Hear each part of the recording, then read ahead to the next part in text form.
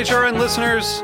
As we celebrate our 15th year, we are deepening our commitment to giving voice to the next generation of food systems storytellers, and we need your help. Our internship and fellowship programs help activate new possibilities for underrepresented and underestimated young people through experiential journalism, audio engineering, and production training.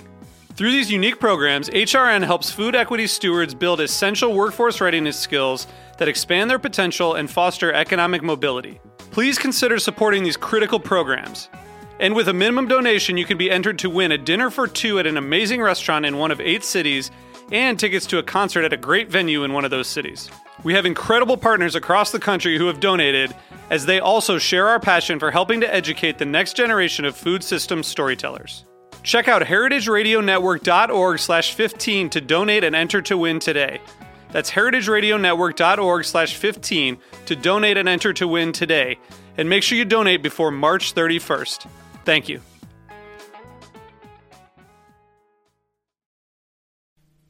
Hey, what's up? This is John Norris, and you're listening to the Heritage Radio Network. In some of my songs, I have casually mentioned the fact that I like to drink beer. This little song is more to the point. Roll out the barrel and lend me your ears. I like beer.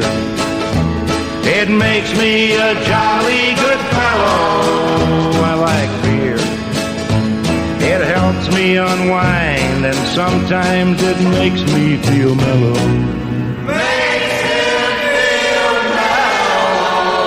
Welcome to Beer Sessions Radio on the Heritage Radio Network. Today is May 22nd, 2012. I'm Jimmy Carbone on Beer Sessions Radio. Here we are in Roberta's in Bushwick with Jen Swartman from The Blind Tiger. How are you? I'm doing really well. How are Great. you? I'm awesome. And here we are. I don't have my headset on, so I don't hear a thing, but I'm trying to talk to you I don't hear guys. anything either. Yeah. So cool. Technical difficulties. So we got Matt Bean here from Men's Health. He is a great beer writer, a real fan of beer, and we're really happy to have you on the air tonight. Awesome to be here. Thanks for coming on, man. So you are a star from Savor, the great beer event in Washington, D.C., which is coming up in June. You want to tell us a little bit about that? Yeah, it kind of felt like beer prom in a way, because the building itself was just ridiculous. They had these huge columns going up about 200 feet, just lit up like it was some kind of gala event.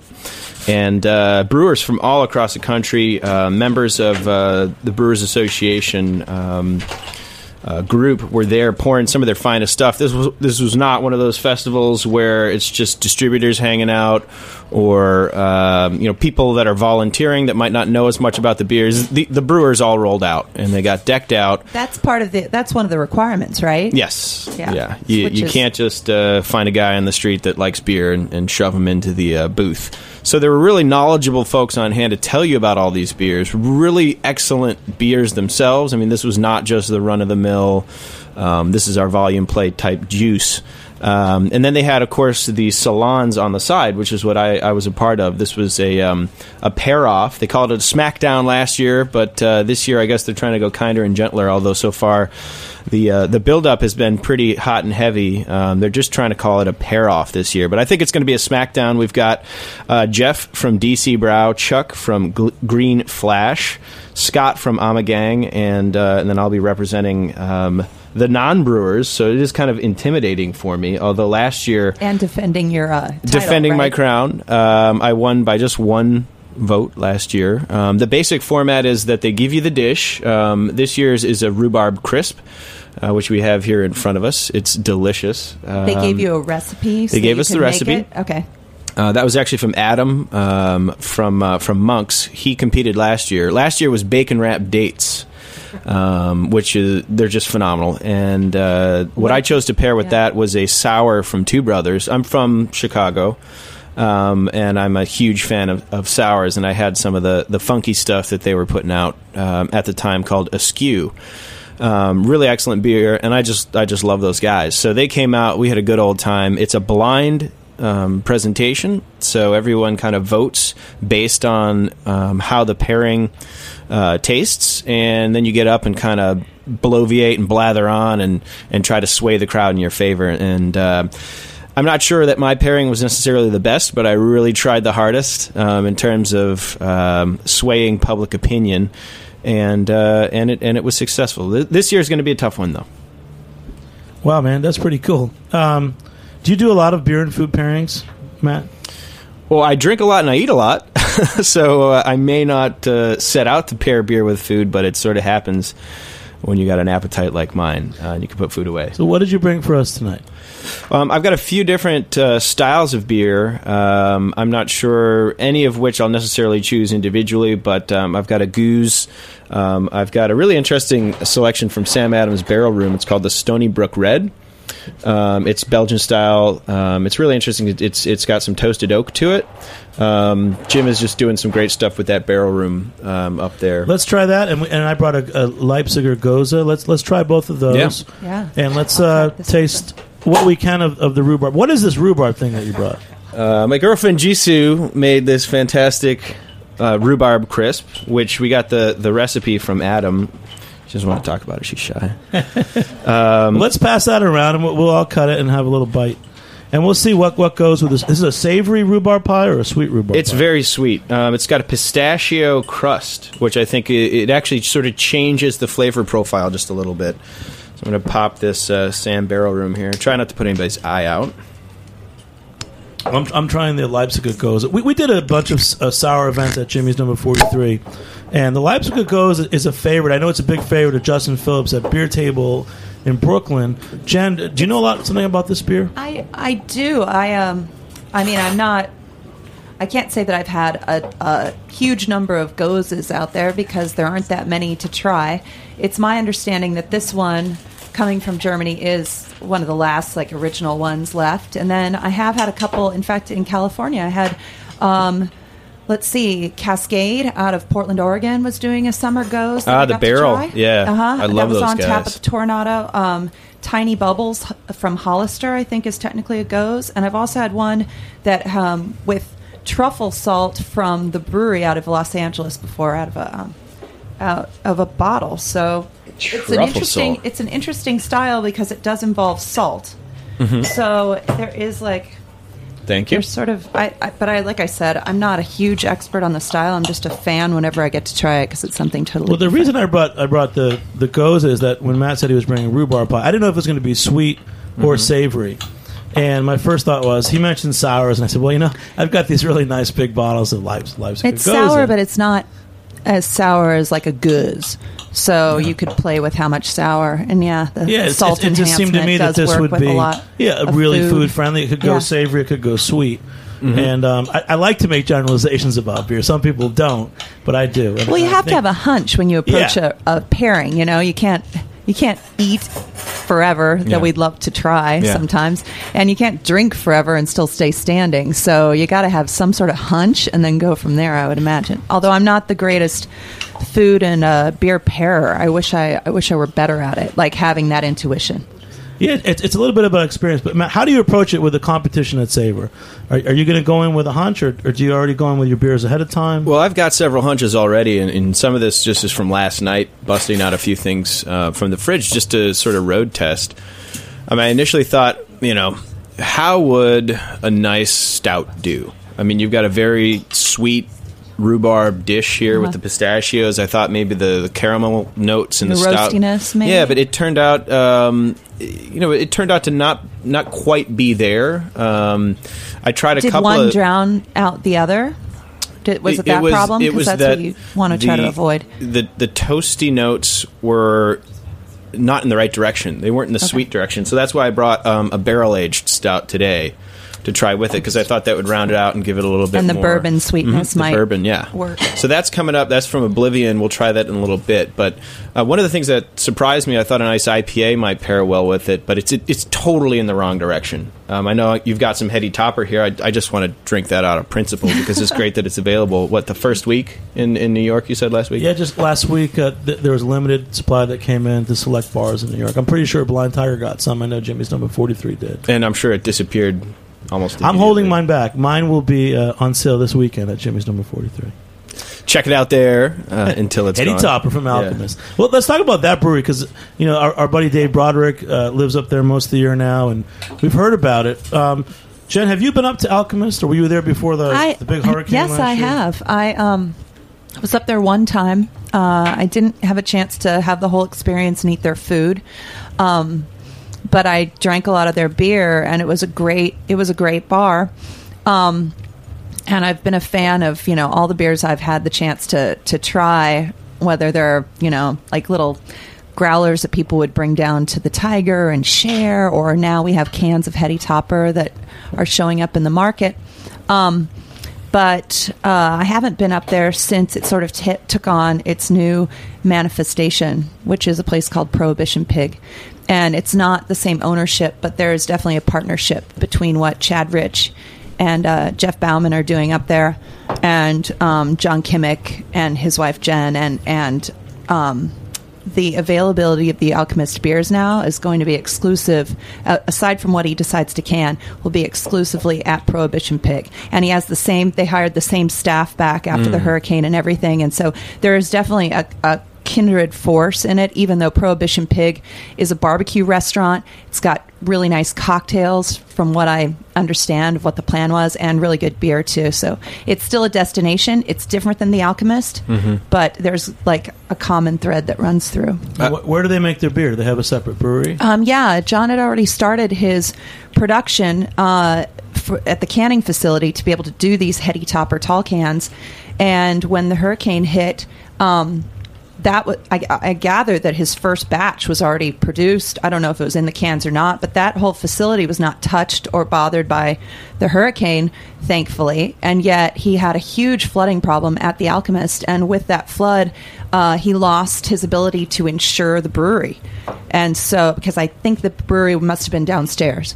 So it was. So it meant that in Vermont, it's one of those states where you can't own a brewery and a bar or restaurant. You have to be a brewer or you have to be a restaurateur, one or the other. And he, of course, is a brewer, so he didn't want to just own a restaurant in the space where the Alchemist was. He owns the building with his wife, and so they needed to find an option. And, of course, their whole staff, who they love, was put out of work, and it was big. It was a mess. And so Chad, fortunately, had his business plan in order, was looking for the right space to do Prohibition Pig, his vision, and he had even approached John Kimmick long before there was a hurricane, and actually asked him, or actually just posed it, said, if you ever decide you don't want to do both, keep me in mind. And so then it all came to pass, and now it's been a great partnership. I can't wait to get up there and actually see it with my own eyes, but I hear great things already. Well, there's a lot of awesome, cult-like, small breweries in America. And we'll raise our glasses to them because Cheers. They're up against a lot just to stay in business sometimes. Well, on this pairing note, so I had the Leipziger Goes with this awesome rhubarb pie. Yeah. Cheers to you. Cheers, Jisoo. And but I think my favorite, I liked with this vintage Sam Adams Stony Brook Red. It's a very mild sour. It's got the tart in there, but it's not a face melter, as I like to call them, which I think works because it would overpower the rhubarb. Does everybody have that? Here, let me hand this around. Yeah, I think that actually cuts through the sweetness of the pie better than the Goes. I think the Goes might have worked with more of a savory dish. My concern is this year everybody's going to be bringing the thunder with the sours. I mean, that was really... It was a great pairing. They just pair so well with food, but also people love them right now. And if they haven't had them, you want to introduce it with food because it really cuts that. I mean, not everybody's going to sit down like me at 4 p.m. and bust open some, lambic or some goose, but you might. It's an acquired taste. But it's also interesting because acidity plays such a role, and of course in wine, acidity plays a role. So it kind of sets it up for some nice pairings that are reminiscent of what wine can do. Where did you get this beer, Matt? Have you had it for a while? The Sam is relatively new. They just started their Barrel Room series 2 years ago. I was up there filming with Jim, and he walked me through the Barrel Room. It's a beautiful room, and it's in their original brew facility. I believe it's called Jamaica Plains in Boston. And he had these giant fooders that were just churning out what he called mother funk. And so we got a couple of pitchers full some of this mother funk just straight from the vat, and we were just taking that right to the face as we were filming. I mean, it's just so much fun to get up with that guy because he really, loves his craft. But lately they've started bottling this. Not only have they done the experimental series, which they did at Goes as well as some other really esoteric types of beer, but they're doing the Barrel Room series. So it draws heavily on what comes out of those cultures. And I suspect we may talk more about that in a little bit. But definitely I was surprised when I had this beer because of how well. I mean, I'm from Northern Illinois, so my dad always goes up there and brings me New Glarus, clandestine shipments of New Glarus, and when I was over in Belgium, the funky stuff at Motor Lambic was what really stood out to me the most. So the fact that some of this is coming out of a Boston area right now is pretty great. That's cool. I'll tell you what, we're going to have to take a short break. We'll be back in a few minutes with a calling guest from the West Coast, and we'll talk more about beer and fermentation on Beer Sessions Radio.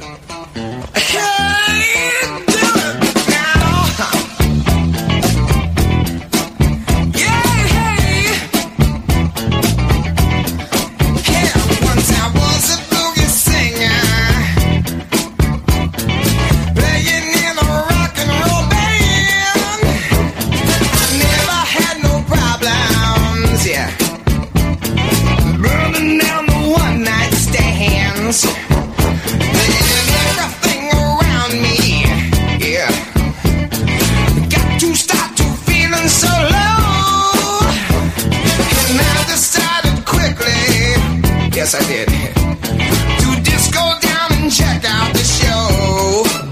Yeah, they were dancing and singing and moving to the grooving. And just when it hit me, somebody turned around and shouted, "Play that funky music, right, boy? Play that funky music, right, yo? Play that funky music, right, boy? Lay down the boogie. And play that funky music till you die. Till you die? Yeah. Oh, till you die. Got a place to the left of that.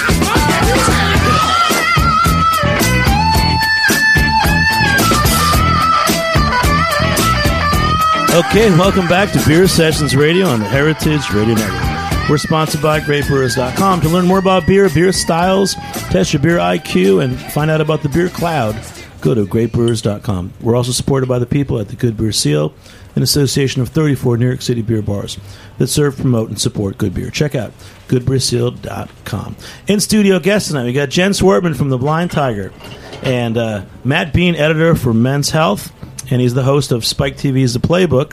And we're also going to have a calling guest, Candice Santaferrero from Frog Leaps Winery, and we have Claudia Joy Peel and Claire Harton in the studio. And we're talking about fermentation in a few minutes. So Matt's here. He's warming up for Savor, that really cool beer event in Washington, D.C., coming up in June. When is it? It's over the weekend, June 8th and 9th, and the session that I'm a part of is probably the last event on that Saturday, so it gets kind of rowdy.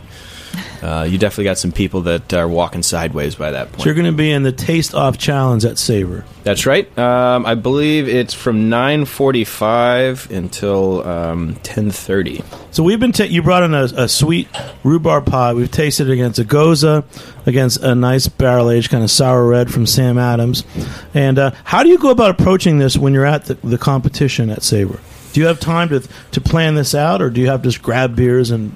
Well, we've got to get our picks in by tomorrow, as a matter of fact, which is why this was such great timing. I get all these great minds here in the room to talk through this, and hopefully none of the competition is listening because they're gonna see which way the winds are blowing. Hopefully you've got a few tricks up your sleeve. Yeah, maybe I'm misdirecting. Us, yeah. I'm definitely looking to pair this with some Michelob Ultra. Anyway, you said you brought a stout as well? Yeah, let's give that a try. Yeah, so far for me, I mean, Jen, what's your favorite pairing so far? So far, I think that Sam Adams barrel-aged. Yeah. Nice level of sourness in it, and it does work with the rhubarb, so I'm a fan of that. But I'm kind of curious. You said this was a barrel-aged stout? Yeah, so this is an oak-aged stout fermented with vanilla beans. And who's this from? It's from Dover, Delaware-based Old Dominion. Okay. I've actually never had this before, but I'm looking forward to how it tastes, because as I mentioned, the stout itself, I tried an oatmeal stout last night, and it just wasn't the right Right. No, I like the kind. barrel-aged Yeah. idea, at least. Let's see how it plays out. Jen, have you heard of Old Dominion before? I have. I'm not super familiar, but they've been around for an awfully long time, I think. You know what's not cool? sure This how long. rhubarb pie, it's on my napkin. I have a fork, and it's kind of like mushing into the napkin, and I just had some of that, and now I'm going to have the stout. Do you see what I mean? The stout has that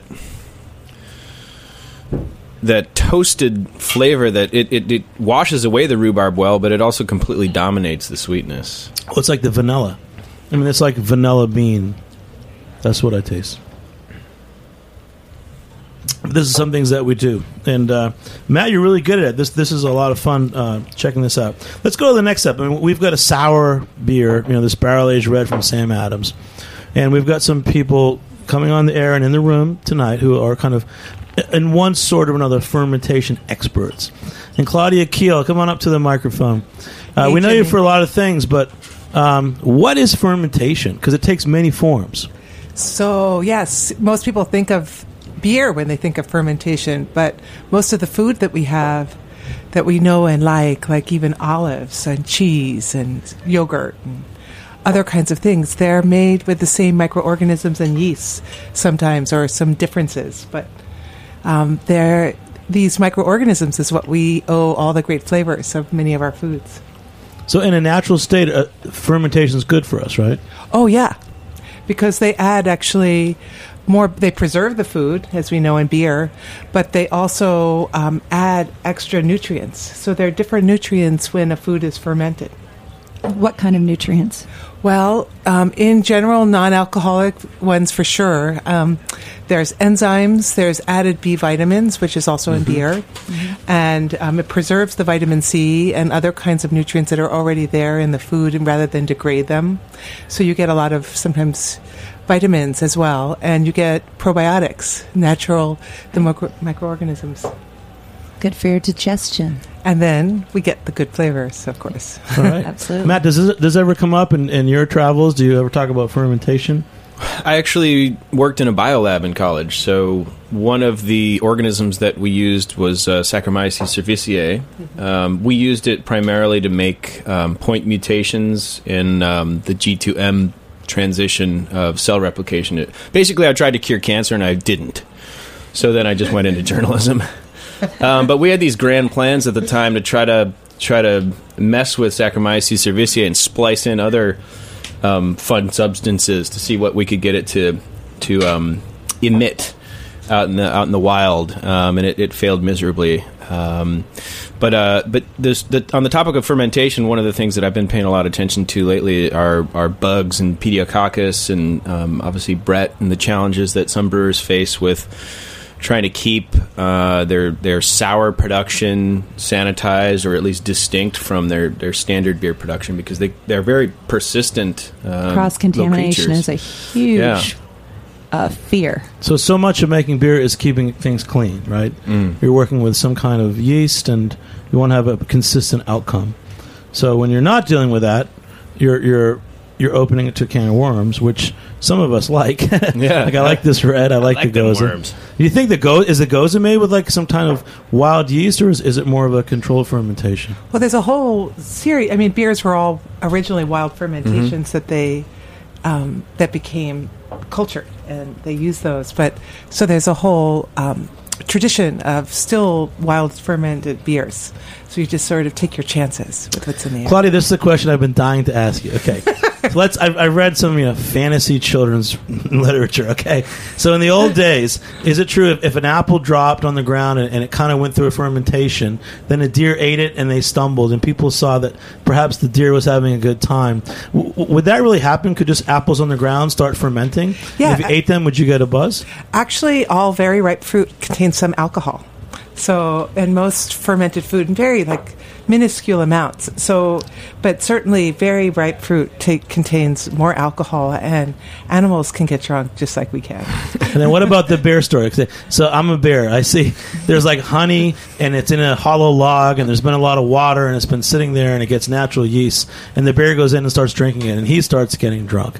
Could that happen too? Just a naturally fermented mead like that? Yes. Yeah.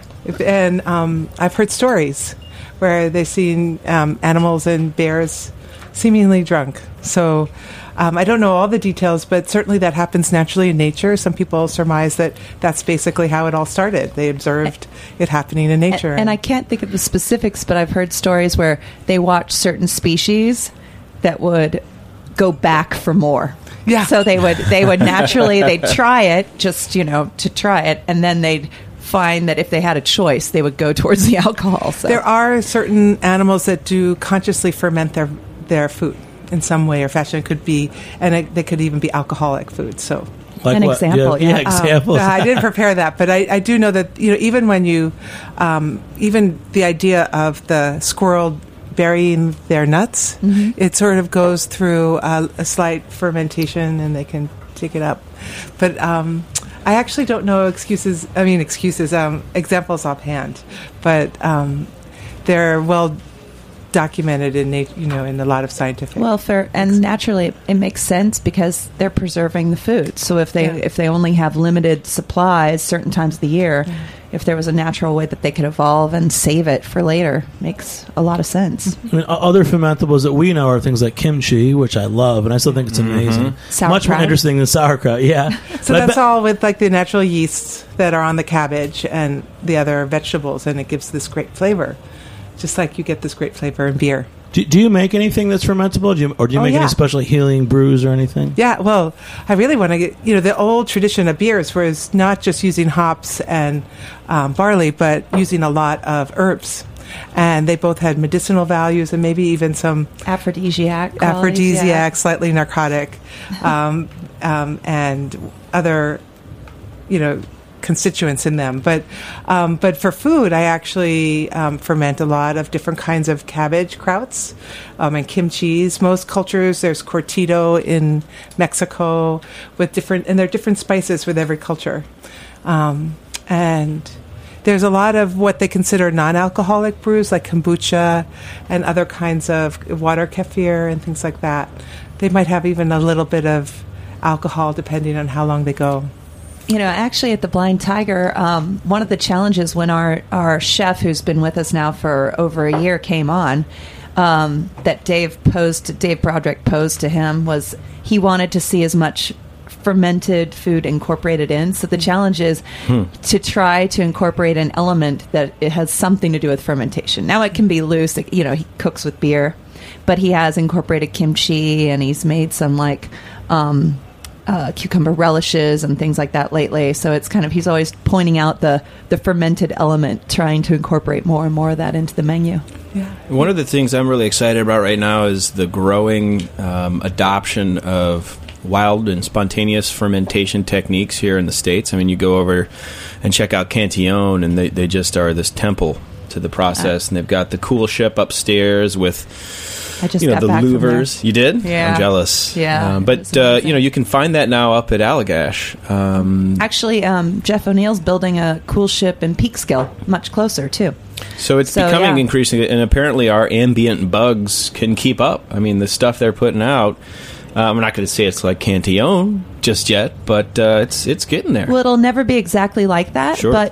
But that doesn't mean that a great spontaneously fermented beer or a bunch of them couldn't be produced, especially in environments that do have a lot of maybe fruit trees like Brussels used to have in its region and all that. Absolutely. Hey, I think we have a guest a calling guest. Candace, are you on the air?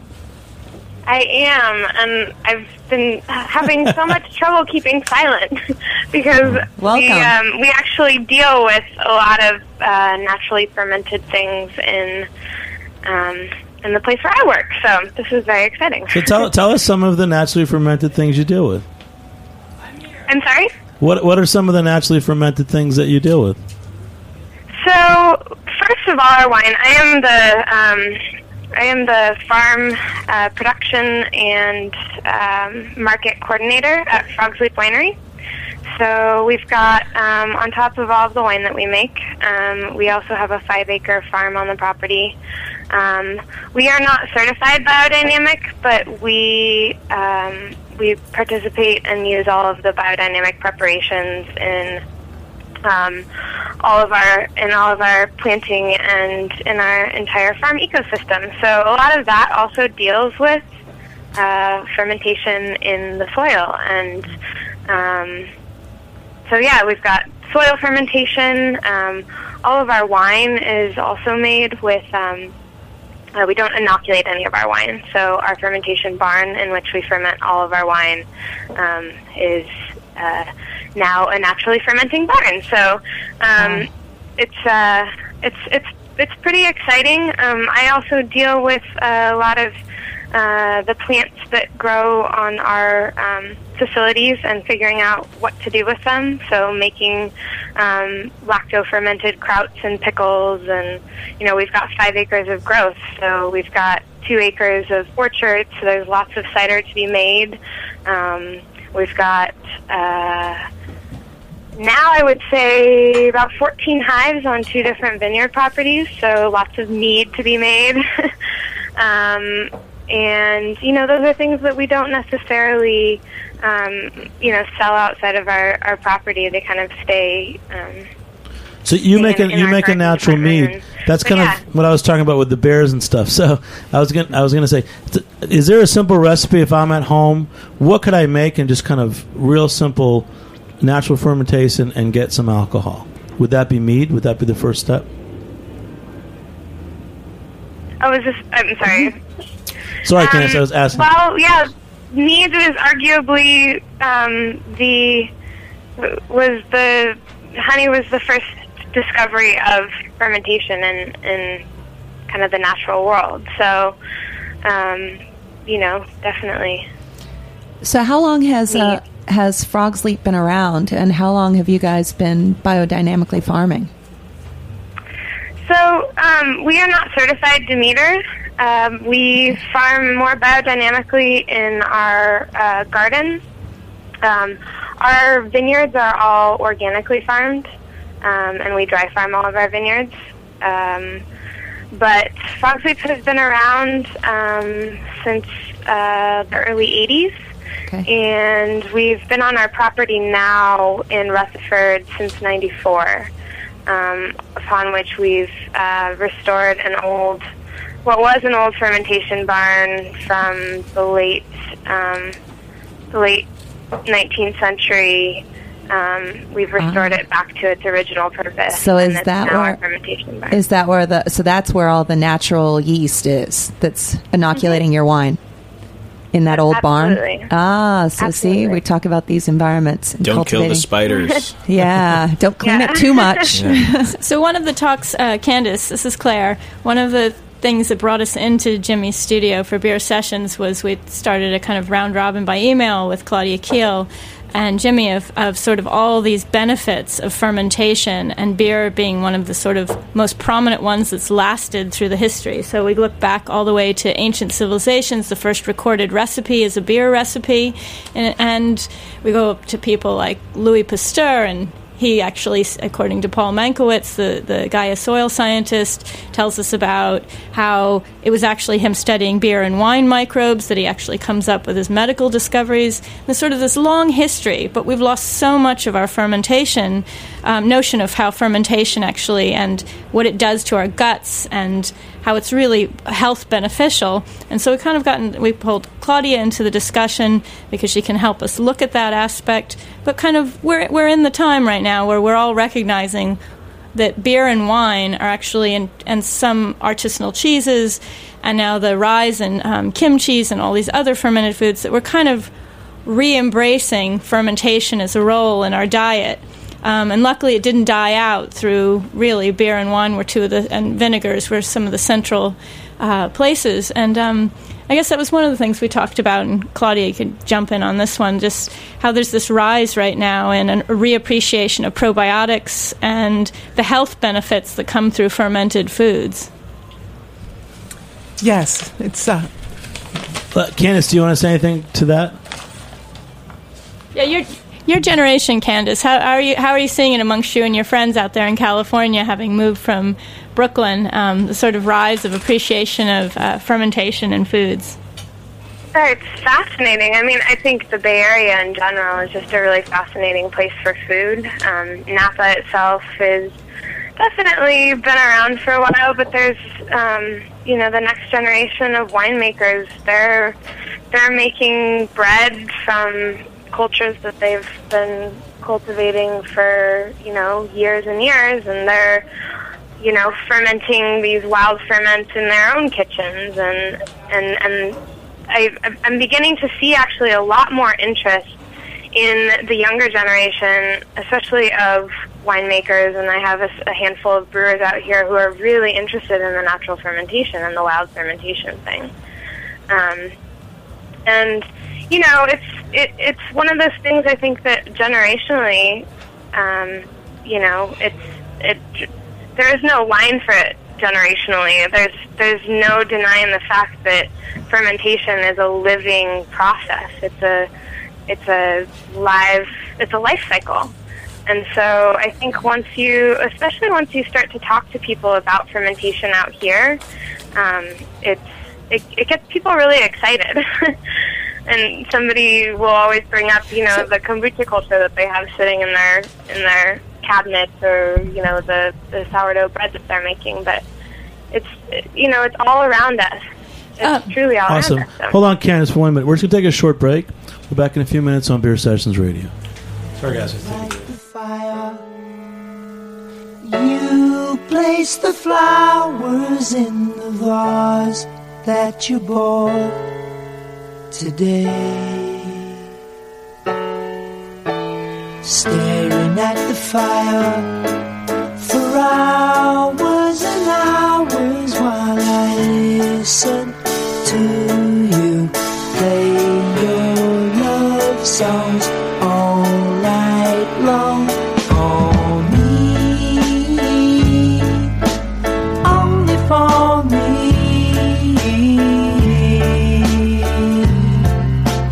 Come to me now and rest your head for just 5 minutes. Everything is done. Such a cozy room, the windows are illuminated by. Hi, this is Michael Gonzalez, writer from Complex.com, and you're listening to Heritage Radio. Fiery gems for you, only for you. Hey, welcome back to Beer Sessions Radio on the Heritage Radio Network. I'm here with Jen Swerman from Blind Tiger, Matt Bean from Men's Health. Did you ever write for Playboy, Matt? I never have, but there's a lot of cross-pollination between men's magazines, so you never know. Well, the funny thing was that ICP.com, one of the award winners this year at the Book Awards was an author. He wrote a story called Beer Wars, which was in Playboy last year. It was about Steve Hindy at Brooklyn Brewery. It's pretty cool. So you're a writer. You write for many things. How often do you actually get to write about beer? Well, we do have a great blog over at menshealth.com called Guy Gourmet, which, among other things, was nominated for a digital ASME Award, American Society of Magazine Editors. It's kind of like our Oscars. And among other things, we cover beer, wine, and spirits on that blog. So that's kind of an inexhaustible opportunity to write, because you're never going to run out of megabytes on the interwebs. But I do try and am trying more and more to write about the culture around beer, not just the beer itself. There are folks out there that are far better at understanding beer, tasting beer, certainly making beer, if you've had any of the stuff that I've put together at 3 a.m. But the culture around it and the people around it, I think, is what I'm really interested in the most. That's great. Well, Jen, we've got our heady topper now, Alchemist. Yum. We have 2 cases at Jimmy's number 43. So we're drinking 25% of your allotment for New York City. Then. So what do you guys think? I feel very lucky. Listen, I want to go from fermentation to cult beers, because there's always these beers you can't get them in your state. For New York, it's Russian River, and I don't know. You can get those in Pennsylvania right out where I have a house, though. But I don't think you get a whole... I don't think they have a huge supply even there. It's not like it's always sitting on the shelf just waiting for us. You don't end up with the elder. I mean, and if they do have the elder, they put it on their down days so that they bring people in and it goes immediately. I just came from a liquor store in Los Angeles where... they had a stack of elder, and I said, "Hey, do you get this very often?" And he goes, "People call in every Tuesday to see if they've gotten it because they know if they do get it, it's going to come in on Tuesday." And that Tuesday, I happened to grab a couple. Well, about cult beer, so this Alchemist, Matt, you said that you've been to the Alchemist in Vermont. You've had this at the brew pub, the old brew pub. Yeah. So what do you think about it in cans? Like, if you've got a cult beer, is it worth shipping it to other states? Is it worth putting it in a can, and how does it come across? Well, I think, the question that you're asking is ultimately one, it's a business decision by the breweries. New Glarus is a great example. They expanded to Chicago, and from what I hear, everybody had their hand out. And they just didn't, They did an expansion that actually came out this way for a while, a long time ago, and they retreated from all that, and now it's just Wisconsin. Let's just be awesome at making beer in the state in which we live. It'll be fresh. It'll be to people that we know. And if anybody wants it from outside, let them clamor. Let them smuggle it in. Yeah. Let them come to us. So a reason to go to Wisconsin. The Heady Topper, I think, is a fantastic beer in the can. There's definitely a lot of verbiage on the can encouraging you to not pour it out of the can to retain that sort of hop aroma. I don't agree with that, by the way. It's marketing. But so they're saying you should just drink it straight from the can. Yeah, I don't think you can smell enough out of that little hole that you're drinking through. Two more. I really don't. I think you're actually losing a lot of the flavor. This is the cult beer, guys. The aroma. The aroma and flavor components are that you brew them in separately anyway, right? So theoretically, you're going to continue to save the flavor saver. It's been saved in the can, and then you should drink it as soon as you open it. And I think you should pour it into a glass and move it around and let those aromas be there for you. I think that a can now I've been convinced a can's a good delivery vessel. It's a great delivery vessel, and I like it in a glass. Yeah, and the glass is great. And here's the thing about IPAs, though, they're different from another cult brewery that I go to all the time when I'm back in the Midwest is Three Floyds, because they have Dark Lord Day, and for a while they had Alpha King or Zombie Dust. And I remember going to get a case of Zombie Dust. Somebody was telling me that they were selling for $26 for a 12-ounce bottle on eBay, which of course few breweries will encourage you to sell their wares on eBay.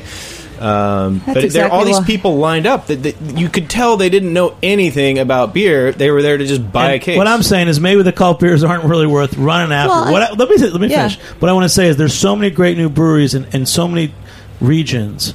And, you kind of want to drink local. But I want to bring Candace back out in California, because rather than just having a cult beer from another state, I want to have a mead that Candace makes at Frog's Leap in California. Would you do that for me? Gotta go visit her. I'm actually drinking a Pliny right now that I just went up to my local liquor store and picked up. It's as so you guys good. are talking about Rubbing this. it in. But we do have, we've kind of just brewed some mead, me and some of the other farmers that I work with. How did it turn out? It's an experiment. We've been doing some experiments with mead and with cider. So that's kind of an old... How did you make... if you made it, just just walk us through how you made it, because I want to know how to make like a simple farm mead. A simple farm mead. Well, you basically... you start with harvesting the honey straight out of the hives, which is quite a process. That takes about a day or so. You got to spin it straight off of those So it's nice raw honey. Yeah, coming right out of the hive. And then you kind of just let it sit. I mean, Did you put it in the mead same? that I've done is I've added other fruits to it, so other fruit juices, so you get a little bit of the liquid, and you let it kind of ferment that way. So the honey acts more as just a sweetener for the other fruit, so like a cider mead. Did you ferment it in the magical barn?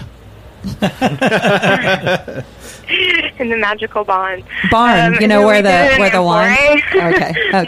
Did it have the benefit of all that like amazing stuff that's in the barn fermenting your wine? So right there, it's proprietary. That's pretty cool. So you let it sit, and then you just let it sit for a while. How long do you let it sit for? We kind of just let it sit for. We've let some of it sit for a couple years, and then we've still opened it. It's pretty good for a while. We've got some mead cider that's been sitting in the back of our cold storage for like 2 years now, and we're like, okay, we have to have a keg party, a mead keg party.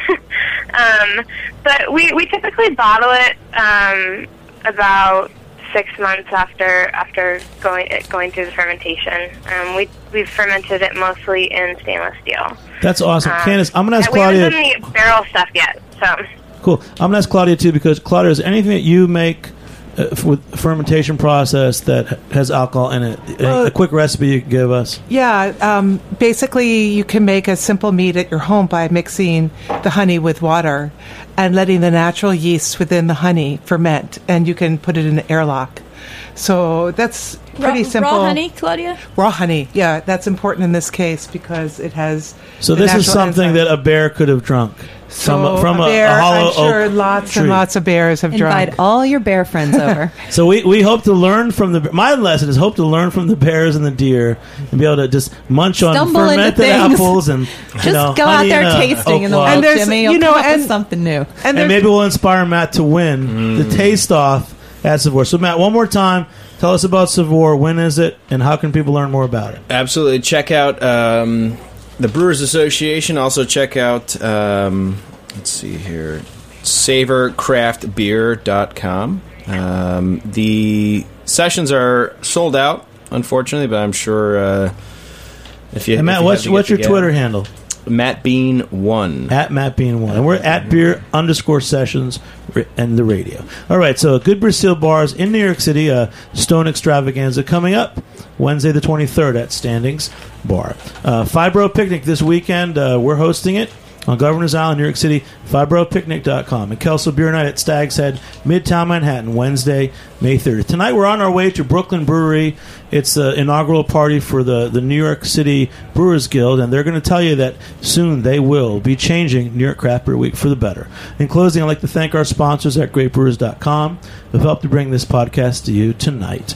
And thanks to our guests. We've got Jen, Claudia, Candace, Claire, and Matt, and more for joining me here on the Heritage Radio Network. First, our buddies from UK, Garen Baker, our best listener, came all the way from England. Garen, just say hello. Come on. All the way just to see us. Hello. Garen, what town are you from in England? Just outside London, but I live in Plymouth now. Plymouth. So we have a guy that listens to us in England all the time, and he's one of our biggest fans. And thanks so much. And again, I'm Jimmy Carboni. Thanks to our producers, Jack Inslee, Brie O'Connor. Guest coordinator, Brett Thompson. It's his last night. He's moving to Seattle. If you got a job in the beer industry in Seattle, Brett Thompson's the guy. We'll see you next time on Beer Sessions Radio. In some of my songs I have casually mentioned the fact that I like to drink beer. This little song is more... Thanks for listening to this program on the Heritage Radio Network. You can find all of our archived programs on heritageradionetwork.com, as well as a schedule of upcoming live shows. You can also podcast all of our programs on iTunes by searching Heritage Radio Network in the iTunes Store. You can find us on Facebook and follow us on Twitter for up-to-date news and information. Thanks for listening.